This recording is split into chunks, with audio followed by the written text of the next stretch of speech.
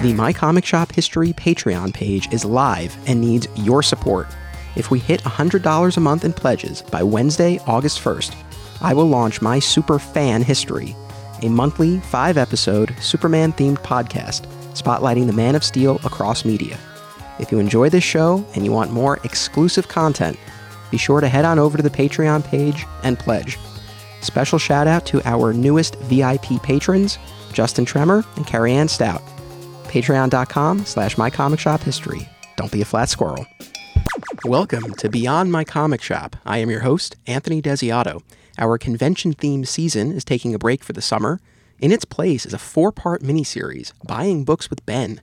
My guest for all 4 episodes is Zap Comics co-owner Ben Lichtenstein. This summer, we'll be taking a deep dive into Ben's extensive collection buying practices. Ben, welcome.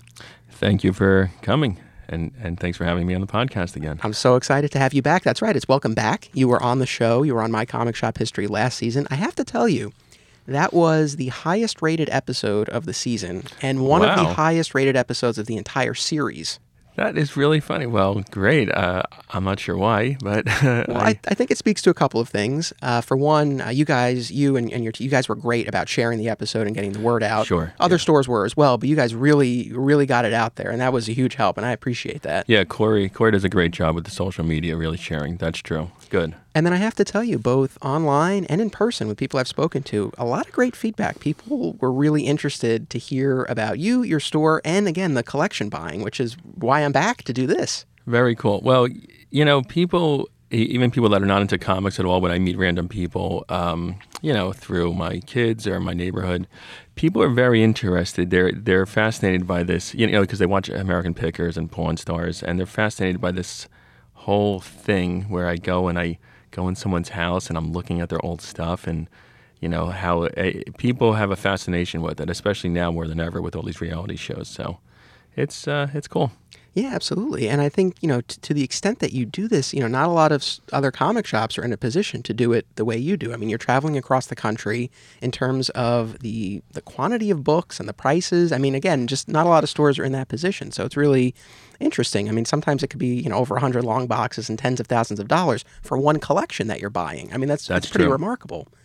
Yeah, it's definitely something I've built up. Like I mentioned in the original podcast, it's something that I love doing. So, it's just like almost any livelihood. When you love doing something, you're going to probably put your best effort into it. And that's my favorite part of the business.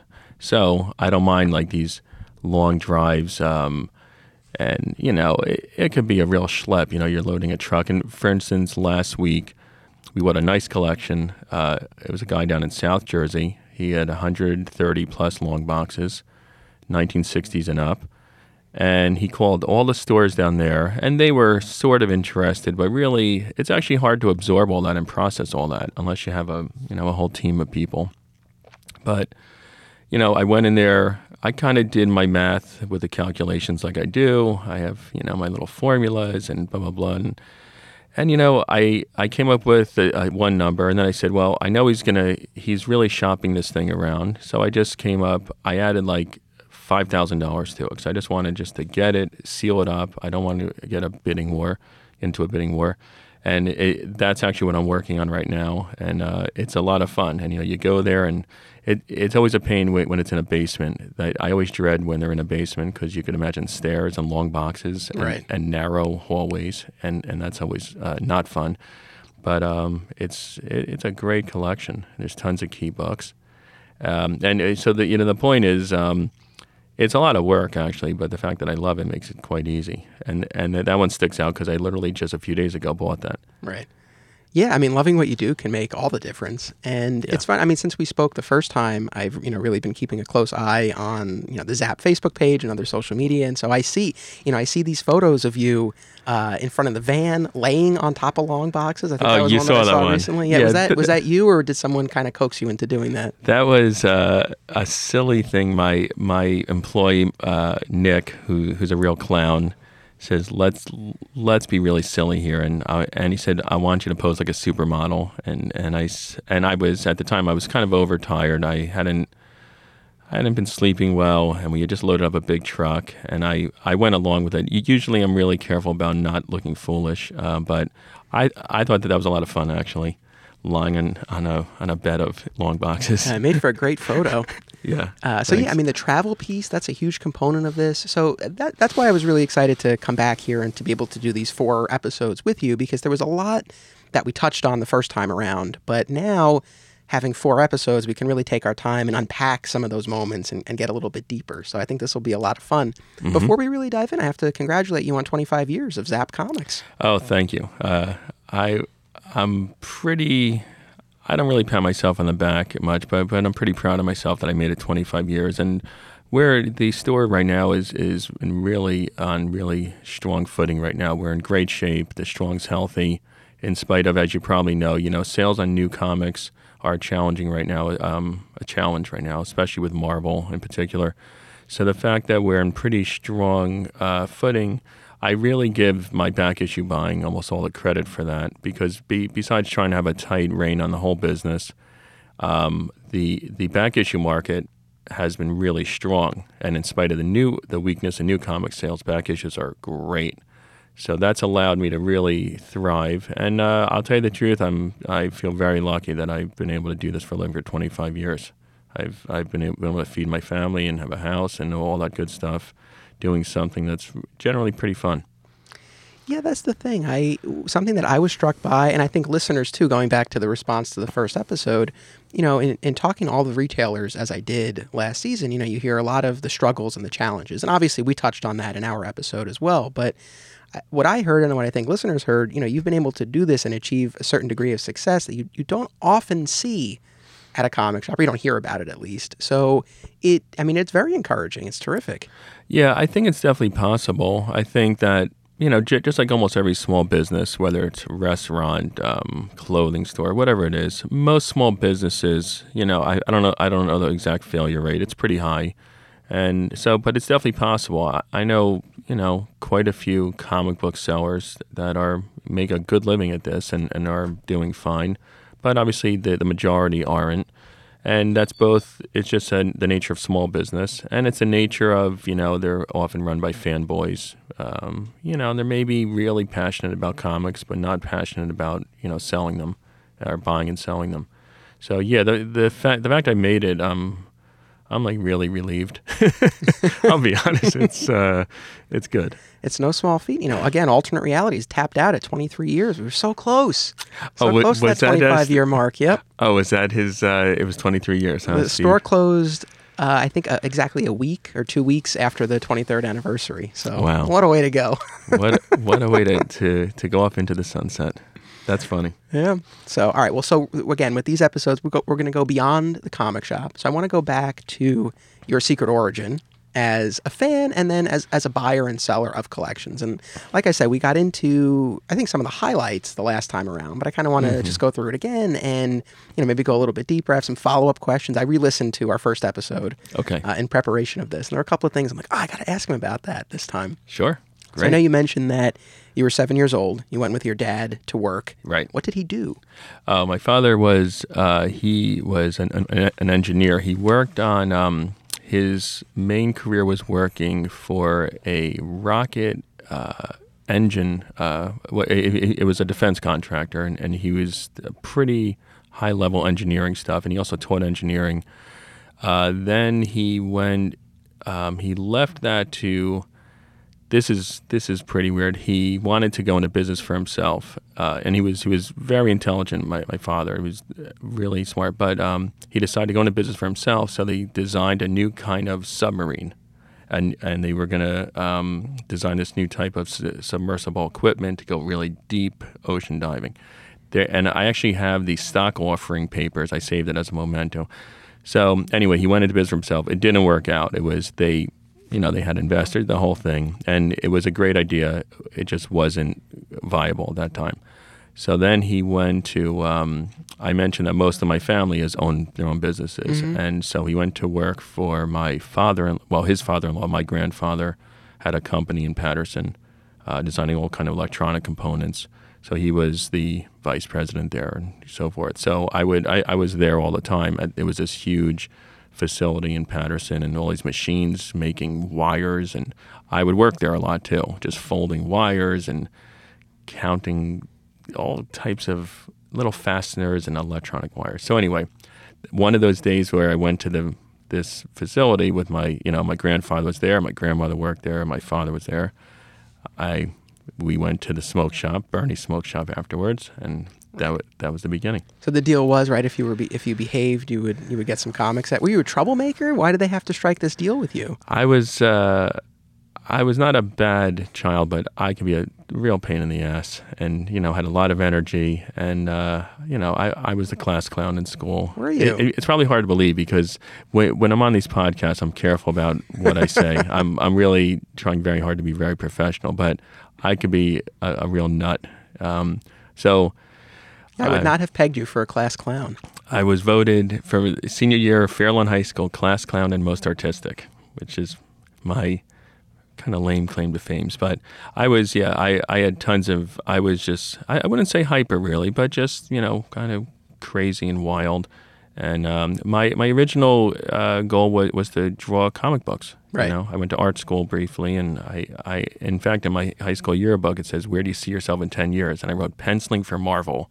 That was my goal, which I'm doing something related to that. Yeah, not too far off. I mean, you're in the industry on a different side of it, but nevertheless. Mm-hmm. So you had this deal, so you behaved. You got to go to Bernie's Smoke Shop. Right. Right, so this is an era before the proliferation of specialty comic book stores, right? Correct. And Bernie's Smoke Shop, it's funny, in listening to the episode, there were a number of points when you were talking about your history as a fan and as a collector that you described moments as magical. Yeah. It came up a few times, and I think that was one of them where you went into the smoke shop, you talked about how the smell, that tobacco smell, still does something for you. Definitely. There's two sensory things. The pipe tobacco smell and the sound of a creaking wire spinner rack. That sound, I still love that sound. In fact, we have in the store right now the other day, some random guy, I think he's like a junk picker, I don't know, he had a spinner rack and he came in, and at first I didn't want it because I actually, which we could talk about later, I actually have like 10 spinner racks in my warehouse because I had bought out a store in Long Island, and we'll go into that later. But this guy randomly comes in, and I didn't even really want it. They usually go for a couple $100, those spinner racks, and they're really cool. So I think I gave him $80 for it, and I still like that sound, that gree, Yeah. I love that sound. It's just cool. Yeah, it takes you back, right? Of course. And that tobacco smell as well. Oh, yeah. Did you ever partake, or you just enjoyed the smell? No, it's funny. I absolutely abhor cigarette smoke. I like the smell of pipe tobacco. I never smoked a pipe. It didn't appeal to me. But I absolutely hate the smell of cigarette smoke. And my family growing up, my whole family smoked, and it was like a war in my house because I hated it, and now I hate it even more. But there is something about that smell I like. So you go to Bernie's Smoke Shop. Do you remember anything about the people there who were working there? Bernie Smoke, yeah, I'll tell you. I don't know if it's Bernie himself or his workers. I don't think it was Bernie, but what he had this. Now I'm trying to figure out if it would have been Bernie's mother or grandmother, because when you're 7, anyone who's like over the age of 40 is old, right? So there was this old lady. She was really, really nasty. Just like this ain't a library kid. They're stereotypical.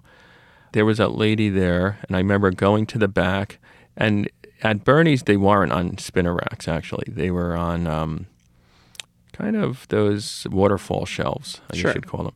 And I remember looking, and they had a terrible selection, actually. They only had like 10 different comics, but I picked out, I mentioned in our last podcast, those 2 Superman comics, which were, in hindsight, are horrible. In fact, I reread them recently. I was going through a collection, and I came across them again. And I read them, and I'm like, this is terrible. But I bought those 2, brought them home, and boom, I was hooked. And then the following week, went to work again. And the next 2 I got was an Amazing Spider-Man annual with the Hulk in Canada, which I liked a lot. I said, this is great. And then there was a Prince and the Pauper Marvel Classics comics. Liked those a lot. Then I found out a place called Jan's Lollipop. I don't know if I told you about that. You mentioned a candy store. I don't think you gave the name last time. Okay, the candy store was Jan's Lollipop, and it was right near where my grandmother lived. So when I would go to my grandmother's house, I could just ride my bike there. That was a good one because they had the spinning racks. They had more of a selection? Huge selection. And this guy Jan, he was like a Holocaust survivor, super nice guy. And it was one of those luncheonettes where there was a counter with stools and people would eat and then candy. And so I was hooked on that. Jan's what was my preferred venue for a while. And I'll tell you a funny and interesting thing, which I like the continuity of life a bit. About probably 10 or 15 years ago, this kid, he's probably about 10 years old, started shopping in my store, buying a couple new comics, and nice kid. And, then I met his parents. And his father looked a little familiar to me. His father was older than me, looked familiar. And, I didn't think of it. And then one day, the kid comes in with his grandfather. And I'm looking at the grandfather. Now this is a kid who's my customer, my comic customer. He's like 10 years old. I'm looking at his grandfather, and it's Jan. Wow. So I look at him, and I knew it was him. I'm pretty good with faces. And he also had this interesting he was in a concentration camp, and he had these, it was a wound. He had these bumps on his head from getting, beaten up. And I look at him, I see the bumps on his head. I know it's him. And I go up to him, I go, "Are you Jan?" And he always had an accent. He was from like Hungary or something. He goes, and he gives me a funny look. He goes, "Yes, why?" I go, "You were my store to buy comic books from." And I'm looking at him, and I like these kind of moments. I go, "And now your grandson's buying comic books from me." It was awesome. And he got a kick out of it. And then I became very friendly with the son. And then I realized how I recognized the father. The father, he was, when I was shopping at Jan's, the father was like some 20-year-old. He would always want me to buy Archies. I don't really like Archies. I want superheroes. But so now I recognize the father now as a 40-year-old man with a son. And I'm looking, wow, I know this guy. And there you go. That was a good little interaction. As payback, you should have made the 10-year-old buy Archie. I love it. I really should have. You're right. Or maybe he likes Archie. Whatever he doesn't like, that's what you should have yeah, exactly. recommended. Yeah, I should have forced him to buy like Faust and Lady Death or something. That really, as far as just the continuity of life, people coming in and out, that cast of characters over a lifetime, that is really interesting. Mm-hmm.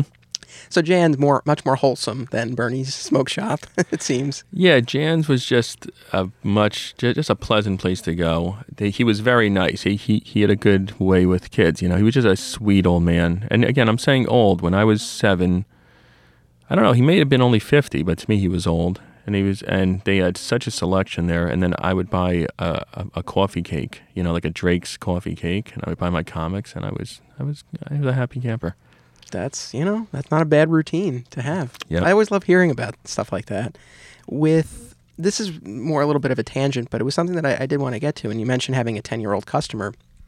And I'm curious because I know, again, these back issues, and especially the higher end stuff, it's a big part of your business here and what you do. In terms of the people who, the clientele for that, are you finding it's mostly older people? Like, are there any younger people or kids even who are into that kind of stuff? There is a very small group of younger, say like age 10 to 12. There's if I had to put a percentage, like 5%, right. And you do see, what I see a lot of, unfortunately, it doesn't look like it's working out. You see a lot of fathers trying to get their kids into it. Like, we're going to start collecting Flash together. And, because fathers, especially these days, they want something to bond with their kids over, some shared hobby, and the fathers are into it. But honestly, I don't see it being, I don't see a huge amount of that, unfortunately. Yeah, I wouldn't necessarily expect that, but I was just curious. And that's something we can get into more later about, who exactly is buying this stuff. Mm-hmm. But, so you had Jan's, but just jumping back to Bernie's for a second, I know there wasn't much to choose from, so maybe there's not too much to this, but anything in particular about those Superman issues that call to you? Like, why that over the few others that were there? That's a good question. I think the only thing I would say is that the one Superman had Titano, who's a giant gorilla, right? And I loved King Kong, and I would watch even from when I was very little, every Thanksgiving. I don't know if when you were little they did this. Every Thanksgiving on Channel 11, they played all the King Kong movies. Okay. And that was a great memory. So seeing a giant gorilla on the cover, I'm sure appealed to me. And besides that, in all honesty, there was just such a sparse collection. It was slim pickings. This was the 70s, right? So was Superman the movie already out at this point? Yeah, this was. I bought my first comic books in 1977. I think the movie actually hadn't come out yet. I think the movie was 78, which I did see in the movie theater, and I thought it was excellent. I was like totally blown away by it. So the point is, I don't think I picked them out because of a movie. I think it might be before the movie. Gotcha. Speaking of the movie, they recently put out the extended television cut, the 3-hour cut of the movie that originally aired on television over 2 nights. Oh, nice. I have not watched it yet. I've been saving it. It's the first time. I mean, new footage. It's amazing. Or new to me. I would like to see that. I thought they were, for that time period, they were very well done. Yes. Superman 1 and 2. Superman 3 and 4 were, from what I remember, pretty heinous. Yeah, those were a little rough. Yeah. So from Bernie's to Jan's, and then in 1979, you lost interest. You found a new hobby. Yeah. Well, in 1979, I'm laughing because it's very odd. I really got heavily into fishing. Yeah. So, again, like I said, we touched on this last time, but I feel like there's more to this. It's like, why, not like there's anything wrong with fishing, but why that? And then why couldn't you do both? Why was it that comics took a back seat? I can't explain why I stopped reading them. I don't even know why I stopped reading them, because it wasn't really that I didn't have the money, because I would always just, it wasn't an expensive hobby, and I'd always just scrape together money somehow, and I can't explain it. It could be, the only thing I could think of is that I tend to get obsessed with things. If I get into a hobby, I go like full bore, like obsessed with it. So I have a feeling with the fishing, I just got so into that, I shut everything else out. Like I only wanted to do fishing.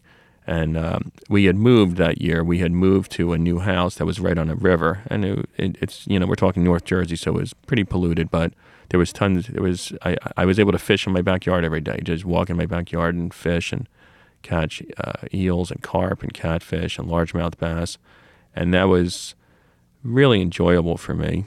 And, but it is very strange that I completely dropped comic books for like 3 years. I can't explain it. Well, that happens sometimes. And I did a whole season of this podcast about collecting and collecting behavior. And I know from my own experience and from people I've spoken to, it's difficult to sustain a high level of interest over a lifetime. I mean, it's. Yeah. I don't think it's unnatural to kind of see some ebbs and flows.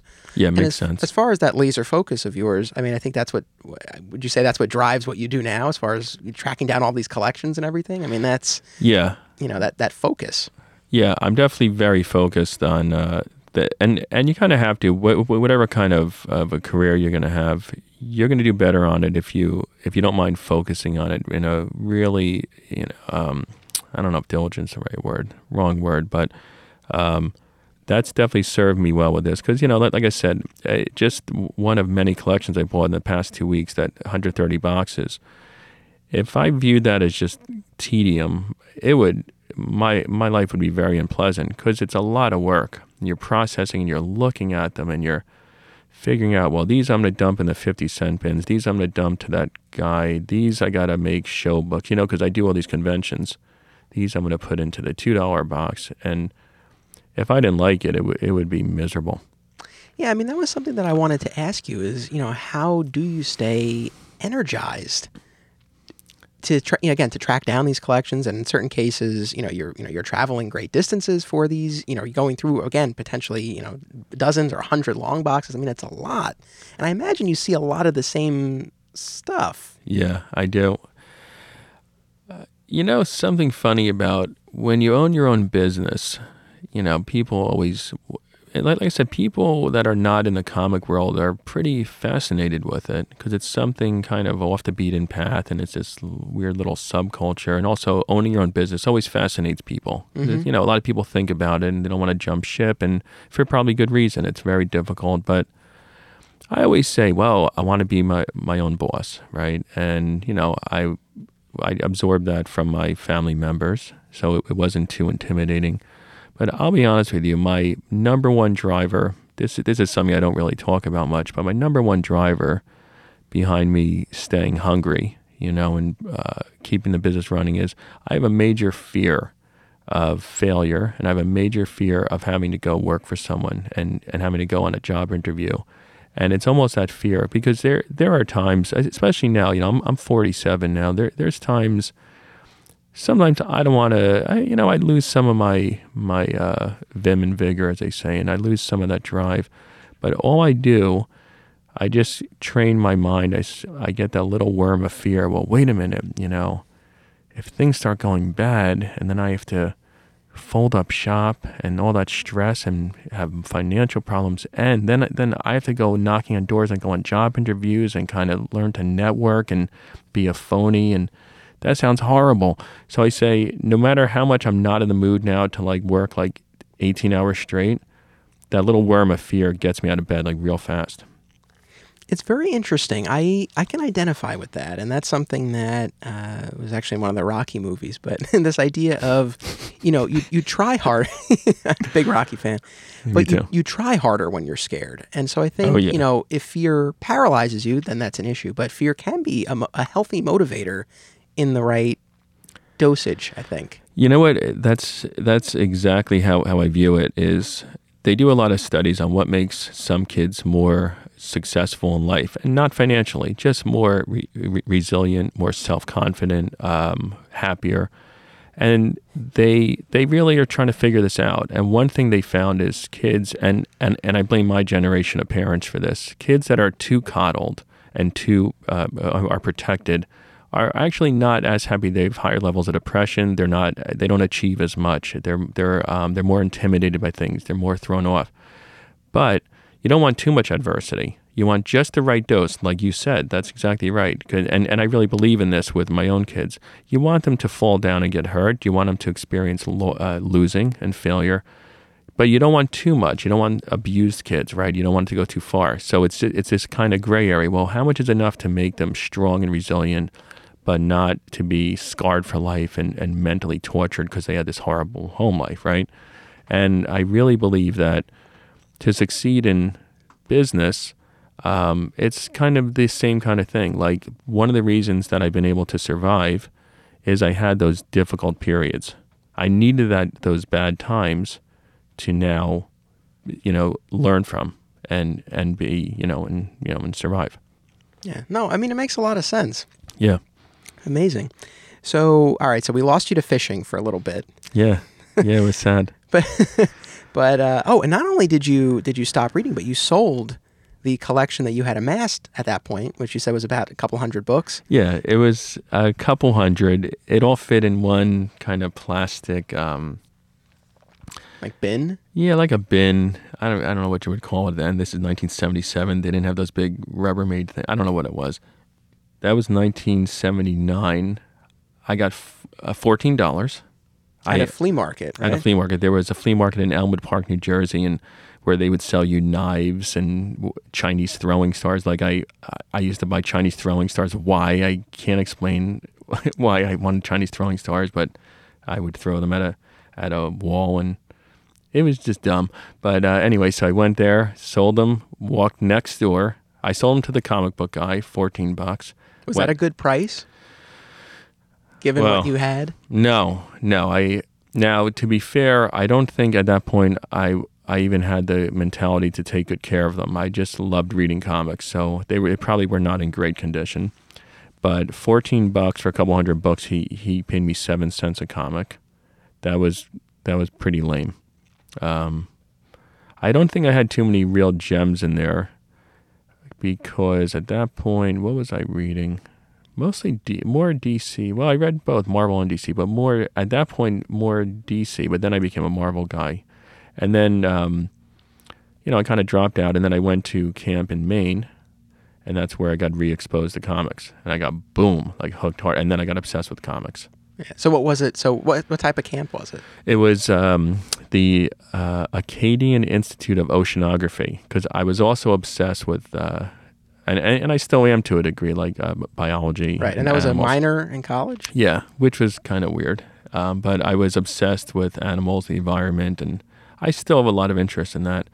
And so I had a choice of having, that year was I turned, well, how old was I in 8th grade? I hadn't turned 13, but I had my bar mitzvah, and I had a choice of going to camp. Like my mother didn't have a lot of money. She said, well, I can send you to the camp, the oceanography camp, where you could have a big party for your bar mitzvah, or we could have a party at the house. So instead I just had a party at my house, and people snuck in alcohol, and it went great.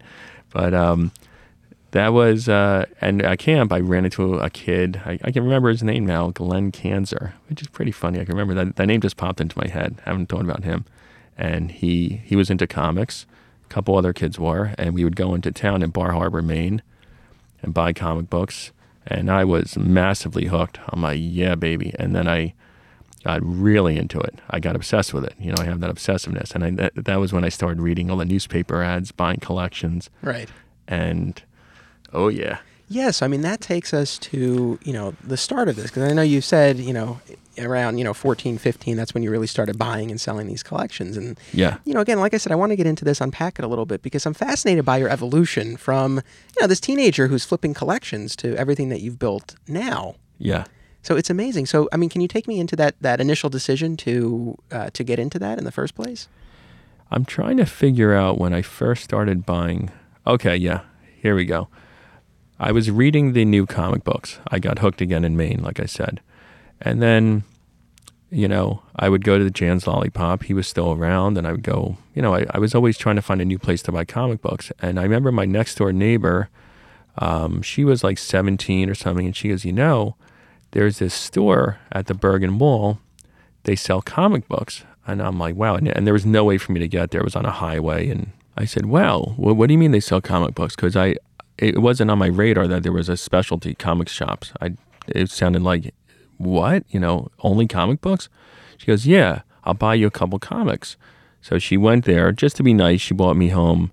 They were like Marvel Tales, which are kind of lame. But anyway, she bought me a couple Marvel Tales. And I'm like, wow. So I begged my mother to, buy me comic books. I did to bring me to this Bergen Mall. It was called Collector's Comics. It was in the downstairs of Bergen Mall, owned by this guy named Frank.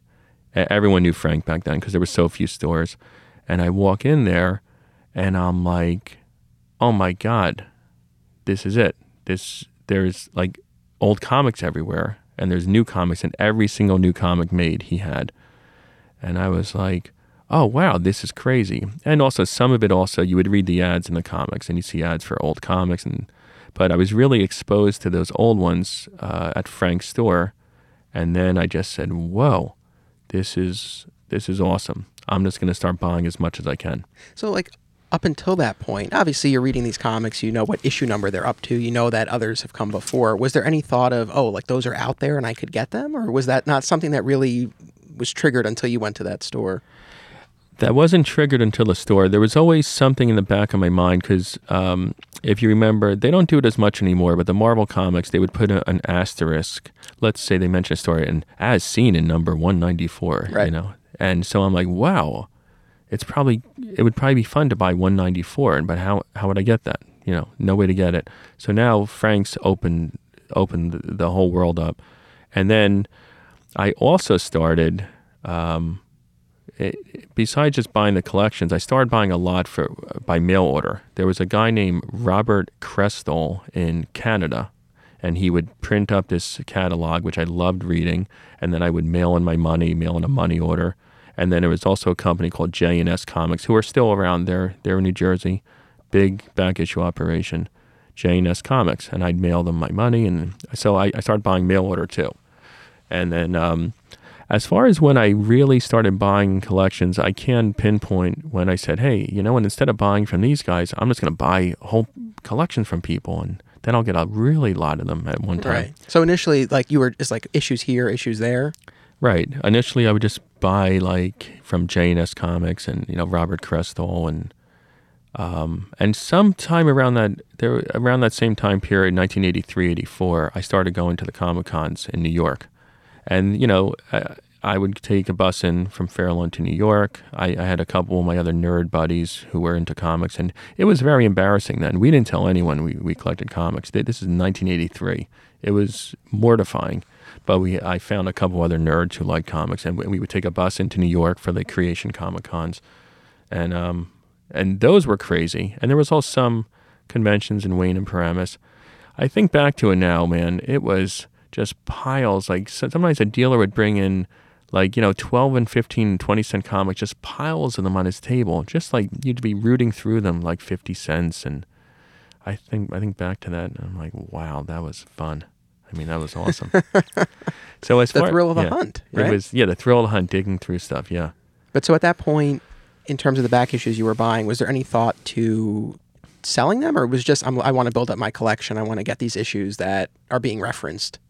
I was everything just happened naturally. It just happened. It just kind of flowed where I started going to these comic conventions and buying them online. And I said, well, these guys are doing it. These guys are buying comics and reselling them. So I think that looks fun. I think I'm going to do that.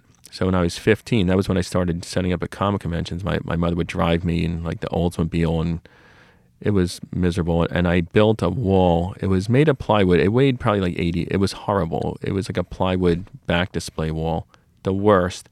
And I'd have to strap it to the roof. It was very rudimentary, but just something just kind of dawned in my head. I say, well, I see these guys selling comics. That looks like a fun job, right? And I'm doing this. And then I started scouring like Wanad Press and like all the newspaper classifieds, and that was fun. Like right now, I'm thinking about that feeling. That was a lot more fun than it is. Like now, I still enjoy it. It's better than just having a desk job. But I'll be honest, that was when it was the most fun. Just going to someone's, knocking on their door, and then they bring you. I mentioned it on the last podcast. They bring you to the shed around back. Yeah, let's. Yeah, but let's expand on that a little bit. So. I don't want to laugh. No. So how did that one come about? Was that someone you found through an ad? Yeah, that one. I don't remember if it was in the Wanad Press or the newspaper. I was checking everything, and I remember the guy was like rich. I think he was an alcoholic. He looked rough around the edges. He smelled like smoke.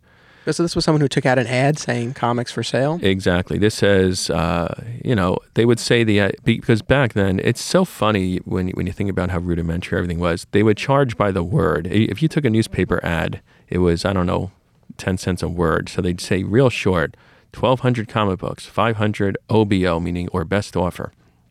And I remember calling him up. Just remember there's no email, no internet. No. So I remember calling him up, and he was in somewhere in Jersey, and my mother gave me a ride, and it was at nighttime because I guess it was a week. I don't know why I went at night instead on the weekend. It doesn't matter. And I remember knocking on his door, and he's like, and he was a pretty gross person, and he says, yeah, they're around back in the shed. Come around back, and there was like no lights in the backyard. It was kind of creepy. But, I knew my mother was in the car waiting for me in the street. So, I wasn't that worried about getting, tied up and raped or something. So we go in this shed. It was kind of gross, but he had an awesome comic collection. It was great. And he had them. This is one of the first ones. This is one of those just weird little factoids. I love gummy bags. And you say, what do you mean gummy bags? But the old comic bags, the tape would kind of melt and get gummy. And whenever you buy a collection, almost every time that I buy a collection in those yellowed comic bags with gummy tape, they usually have beautiful paper and gloss. And whenever I buy a collection, and they usually haven't been touched in a long time, so they're usually in nice shape. And this guy was like my first gummy bag collection. And excellent collection. I forget exactly what he had. It doesn't matter now. But I remember I think I paid him like $450, which was a lot of money then. That was like all my money. Because I guess I was 15 or 16. So $450 like cleaned me out. But I got a lot of books for that, and he had old stuff, like 60s and some 70s. And I remember the gummy bags, and gummy bags are a pain. If you ever had a collection with gummy bags, they're a nightmare because they're messy and the glue is melting on your fingers. But the gloss on the comics is, ooh, baby.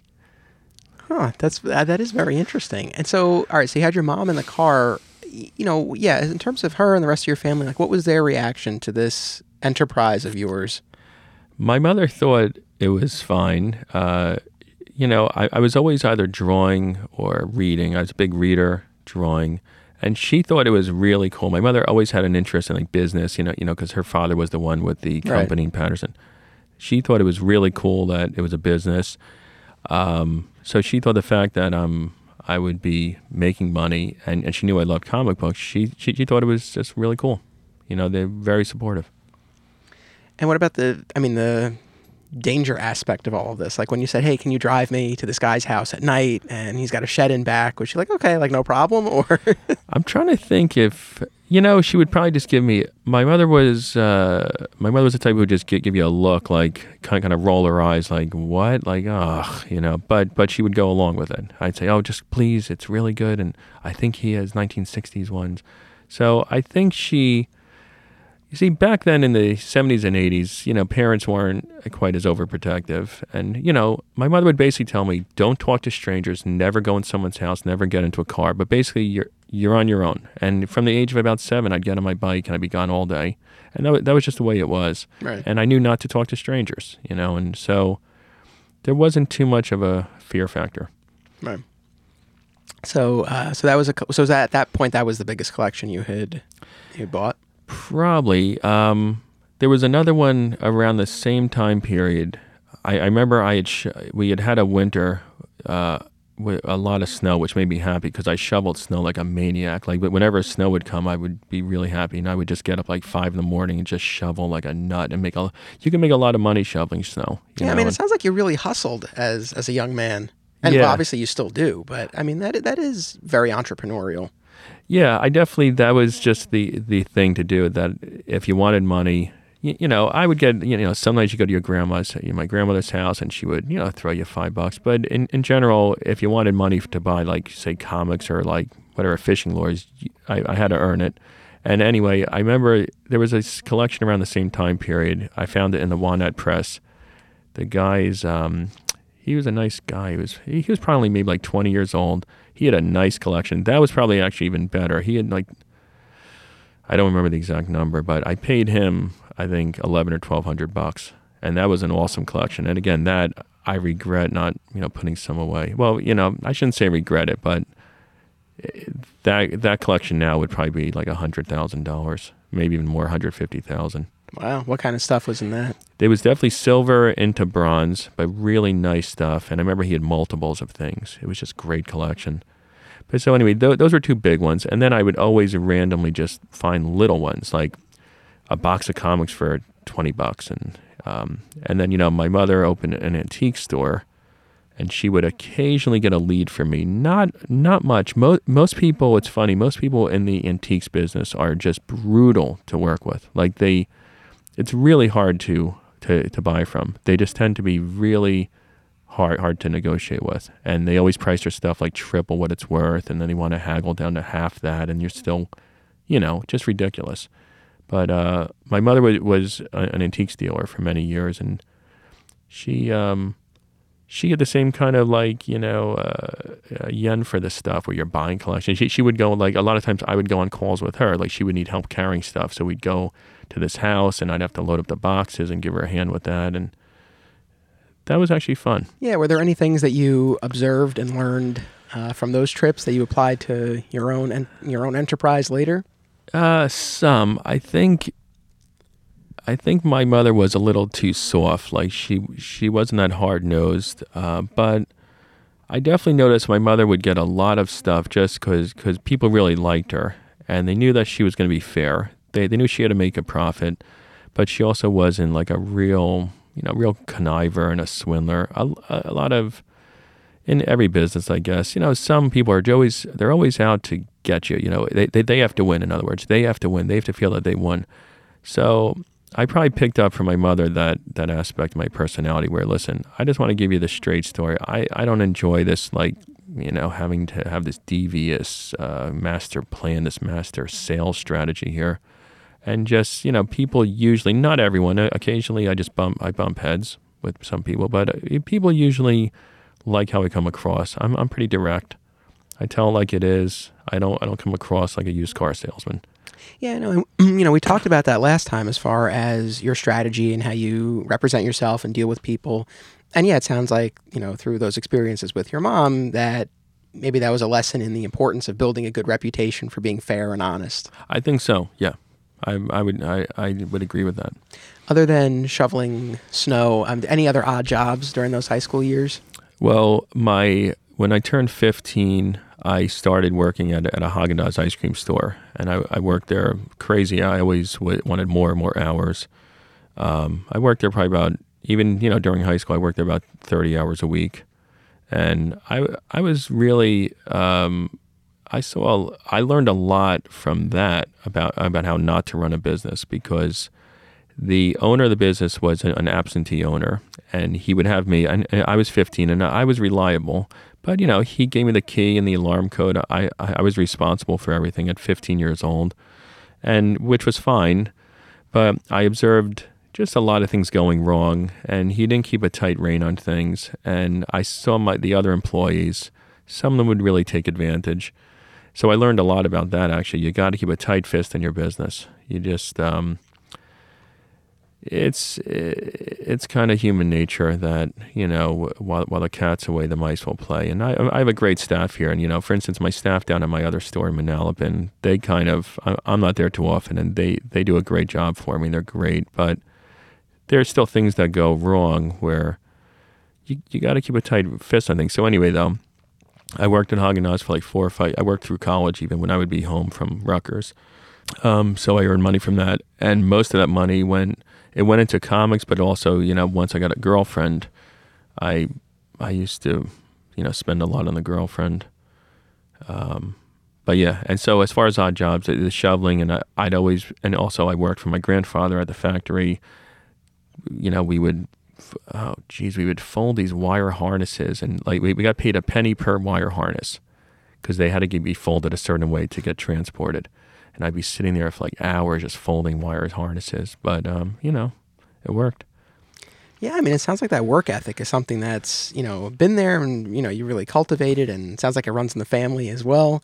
With the ice cream shop in particular, side note, but I'm always kind of fascinated by that business in particular because, again, especially like where we are, obviously you're dealing with winters, and I would have to imagine things slow considerably. How do you weather that? Well, that was something, even as a kid. I was a teenager. I wasn't, I wasn't versed in business really, but it's just common sense. You could see that in the winter they would do like say $125 in sales for a whole day because people are really not buying ice cream generally in the winter, and you could see that they were losing money. It was very obvious. Because like your rent's the same, so maybe you're ordering less ice cream ingredients, but you still have those other costs. You have those fixed costs, right?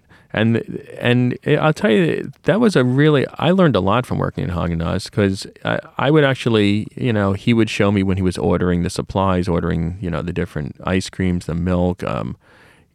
He would show me, he would have a guy that would clean the windows, and I would see what he paid him.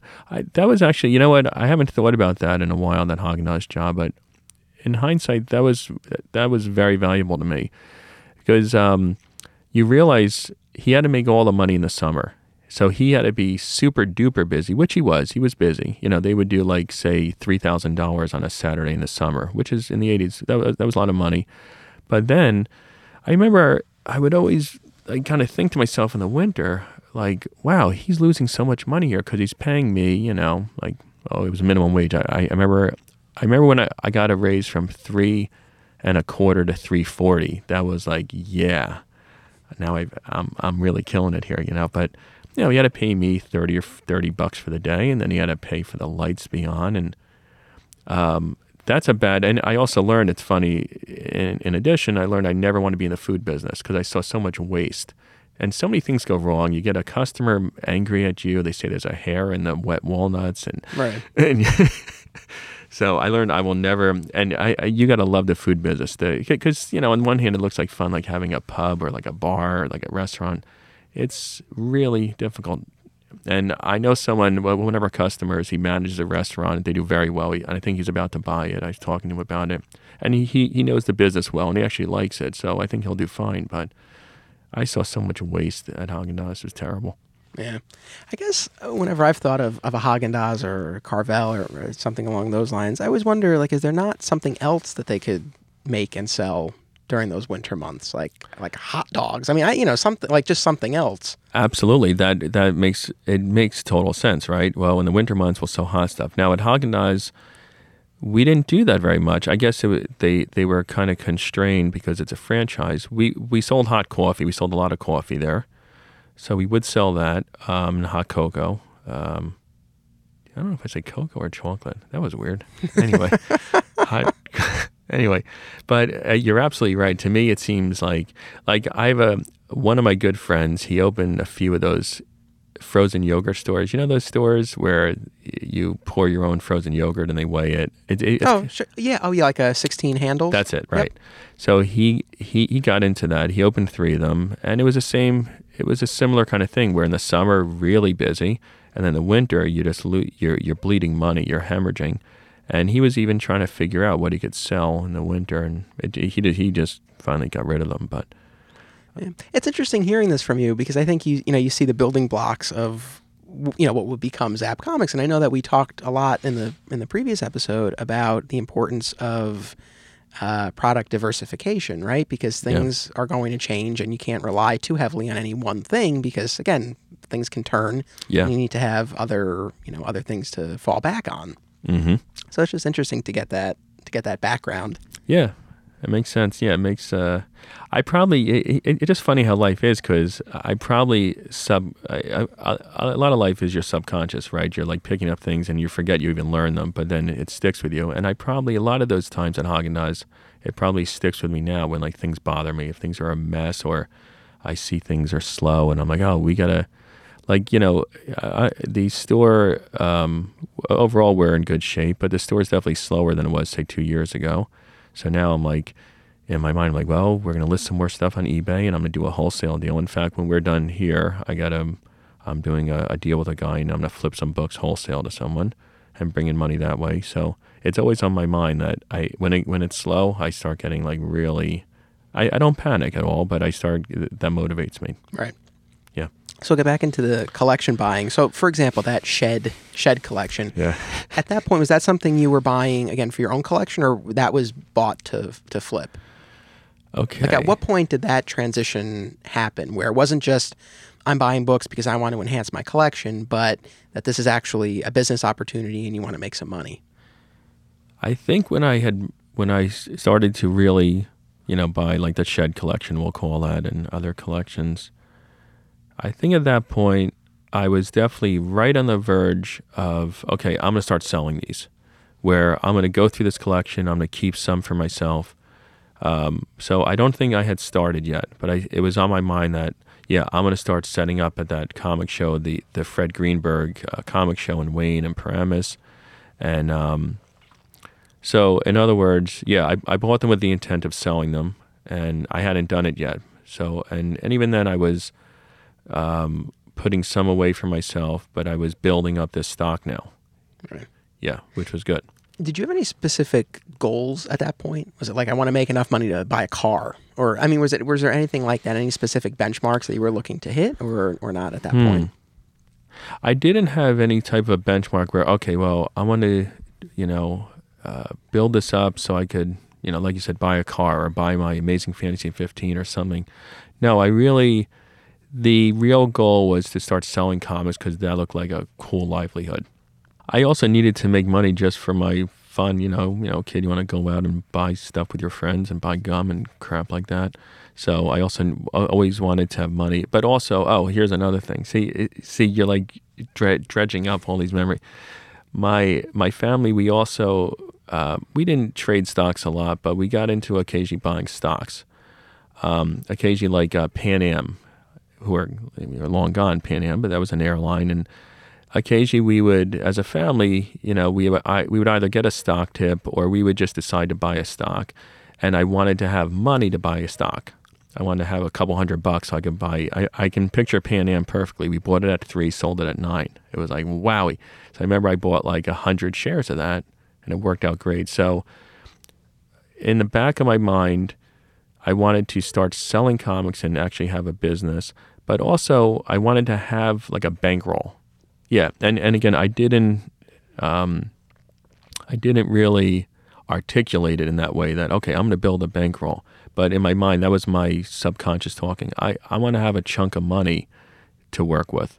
And then I could, because sometimes I didn't have money and it bothered me because I wanted to buy there was another stock called CalAmp.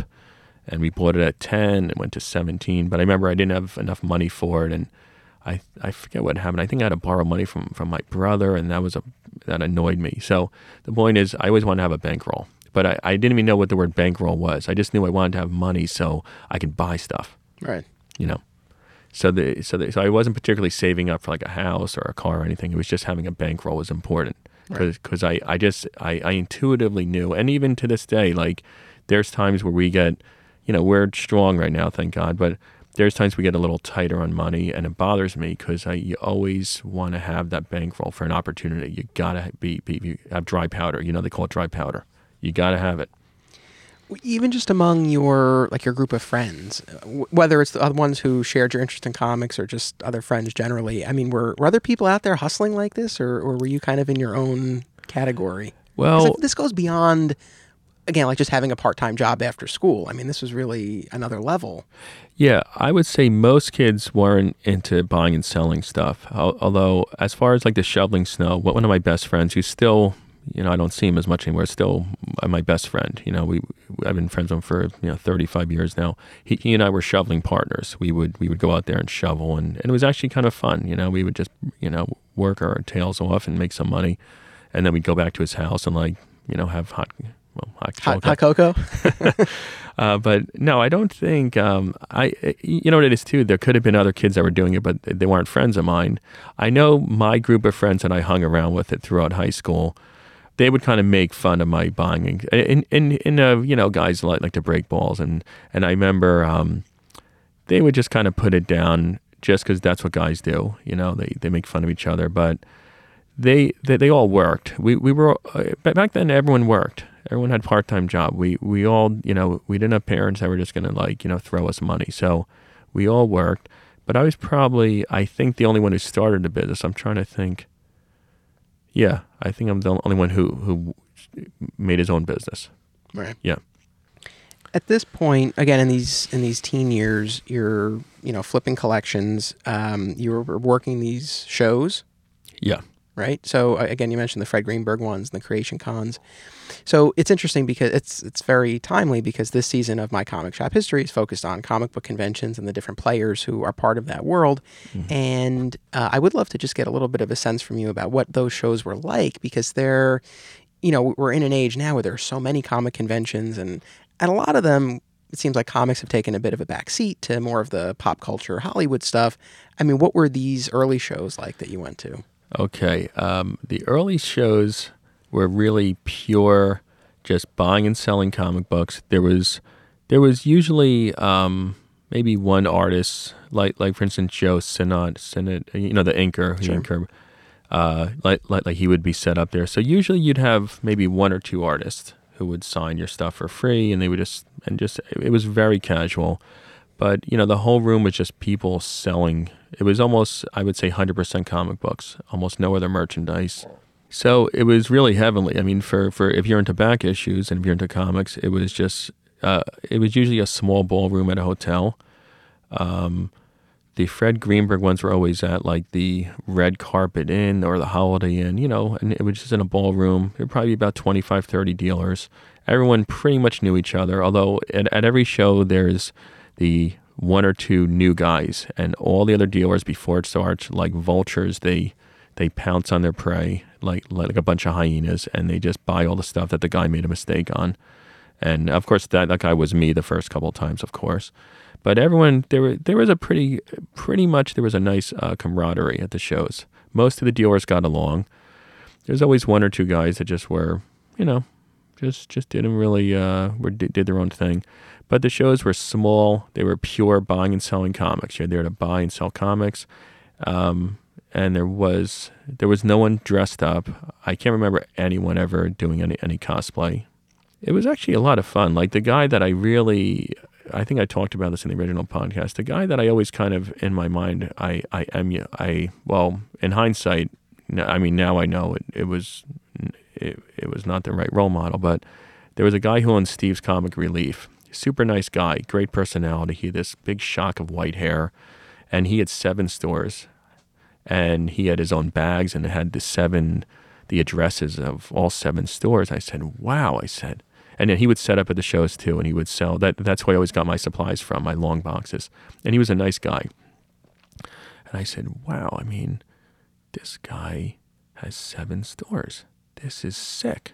And I would do the math. I was pretty good at math. I'm like, wow, even if he makes just, each store gives him $20,000 in profit, which wasn't unreasonable.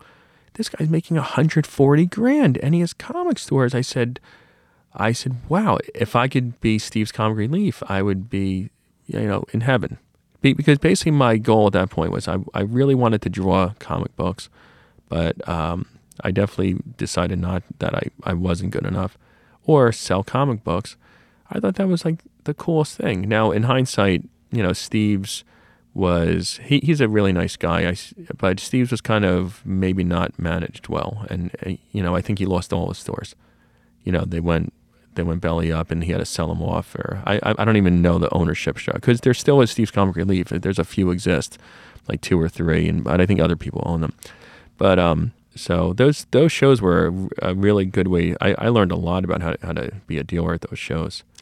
I want to jump back to that in a second, but do you miss that style of show? Because I know you still go to a lot of comic conventions. Do you have a preference? Oh God, my favorite shows to do right now, just because they're fairly low stress and they're just pure, almost not pure, but almost pure comic shows, are like the John Paul show in Clifton, New Jersey. I love that show. I know almost everyone there. Everyone gets along, and it's really almost all like that 1980s style old school comic show. And then there's a show I do in Schnucksville, Pennsylvania. I just did it last weekend, similar to Clifton.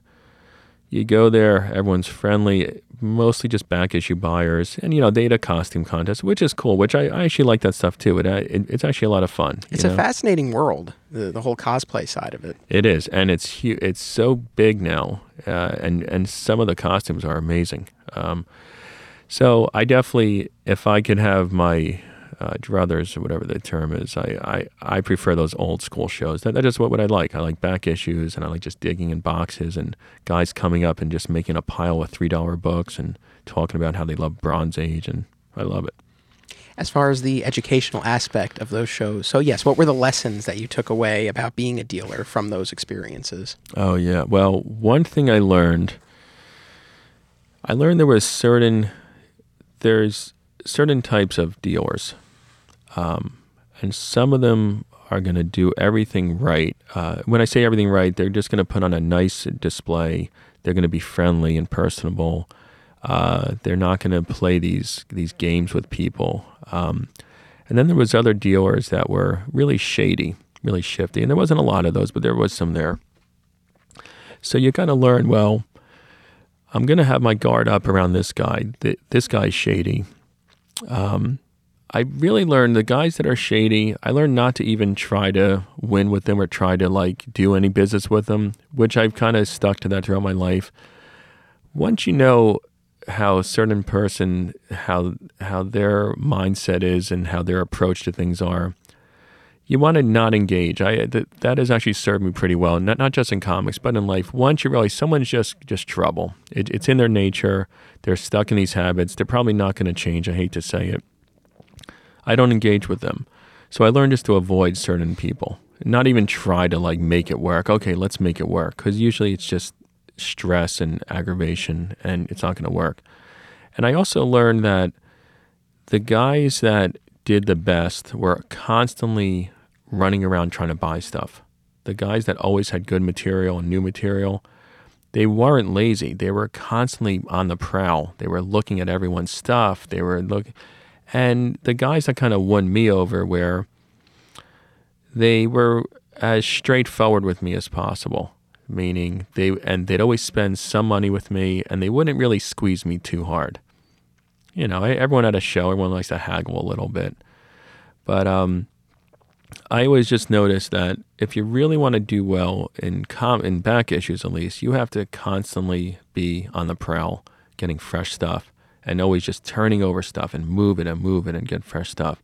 The guys that would be kind of sitting behind their table, who had a messy setup and had the same stale books every show, they weren't doing well, and they were lazy. Or, I hate to say lazy, or they just, I don't know, they just didn't even realize that they should be out there, hustling. But that stuck with me, that you always got to be constantly on the prowl. Yeah, and I know you buy very aggressively. Yeah. So it's funny because a lot of these things, they seem obvious or common sense, right? Like you want to have a neat display, you want to have new product for people to look through. But I know it's not a lesson that always lands with people, but it was great that you were able to make those observations and then put that into practice. Yeah. I mean, how successful were you at those shows? Were they good for you? I was definitely a real rookie.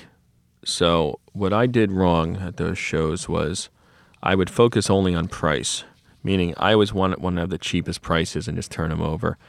Now the thing I did wrong there was, which I've eventually it's taken me years and years to adapt out of that, but I always want to just have a fair price, not have a lot of haggling. I never enjoyed haggling. I would do it because I had to, but I don't like it. So my main things I did wrong was I would sell stuff too cheap, and I left too much money on the table. So I'll give you some numbers. At a typical show like a Fred Greenberg, I think the tables are about $35 or $40. And I would usually do about $250 or $300. Sometimes if I had I lucked out, I had a new collection, I would do like $500. So it was fine. It made a profit. But in hindsight, and as I learned over time, I was letting stuff go too cheap. Like I'd be selling stuff at $1 that I really should have gotten the $2 for. I would sell something for $10 that I should have gotten $15 or $20 for. Because, I would watch the dealers, and that's how you learn. You watch the dealers buy it for me for $10, and I see it on his wall at $20. And I'm like, well, is that guy just overpriced, or was I too cheap? I was too cheap a lot of times. Right. Did you find people weren't even haggling with you? Or they just like, okay, that's I'll take it? and well, did that make you think, oh, maybe I should have had it higher? Well, whenever you give a price, and it's on the buying side also, let's say I make someone an offer, and they go, let's say, okay, okay, it's about a 9.4, I'll give you $200. And they go, wow, that was way more than I wanted. And then you get that little pit in your stomach. You're like, oh, whoops. But there was times where you realize that, you saw how they didn't haggle and they would take it and go away. Although I will say the thing that I can't stand to this day is when a lot of times I'll have stuff in the store where maybe it just got hot online, maybe there's a new Netflix show, whatever. So I have something priced at $5 and it just hit eBay at $25 because they announced that character. And I hate it when the guys, they don't do it much, but I hate when the guys, they know they're getting a great deal. They're getting it for $5, but then they still haggle. I call that, being cute. There's a dealer, Bob Storms, and he has a good term for it. It's when someone knows they're getting a phenomenal deal, just be happy, shut up, and buy it. Because often, by the time they start haggling, your radar's up, and you say, well, wait a minute, and then you realize that, it's worth, double even what you have it for. And then I don't lose sleep over it, but it irritates me. I say, dude, you're already getting a very fair price, and it's half the price what they're going for now, and you're going to still try and squeeze me for more?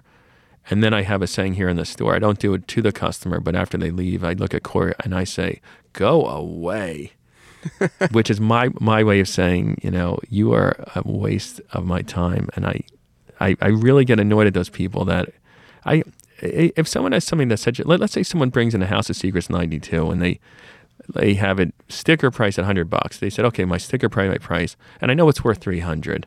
I'm not going to try and get it for $80. I'm saying it's a great price. I'll give you $100.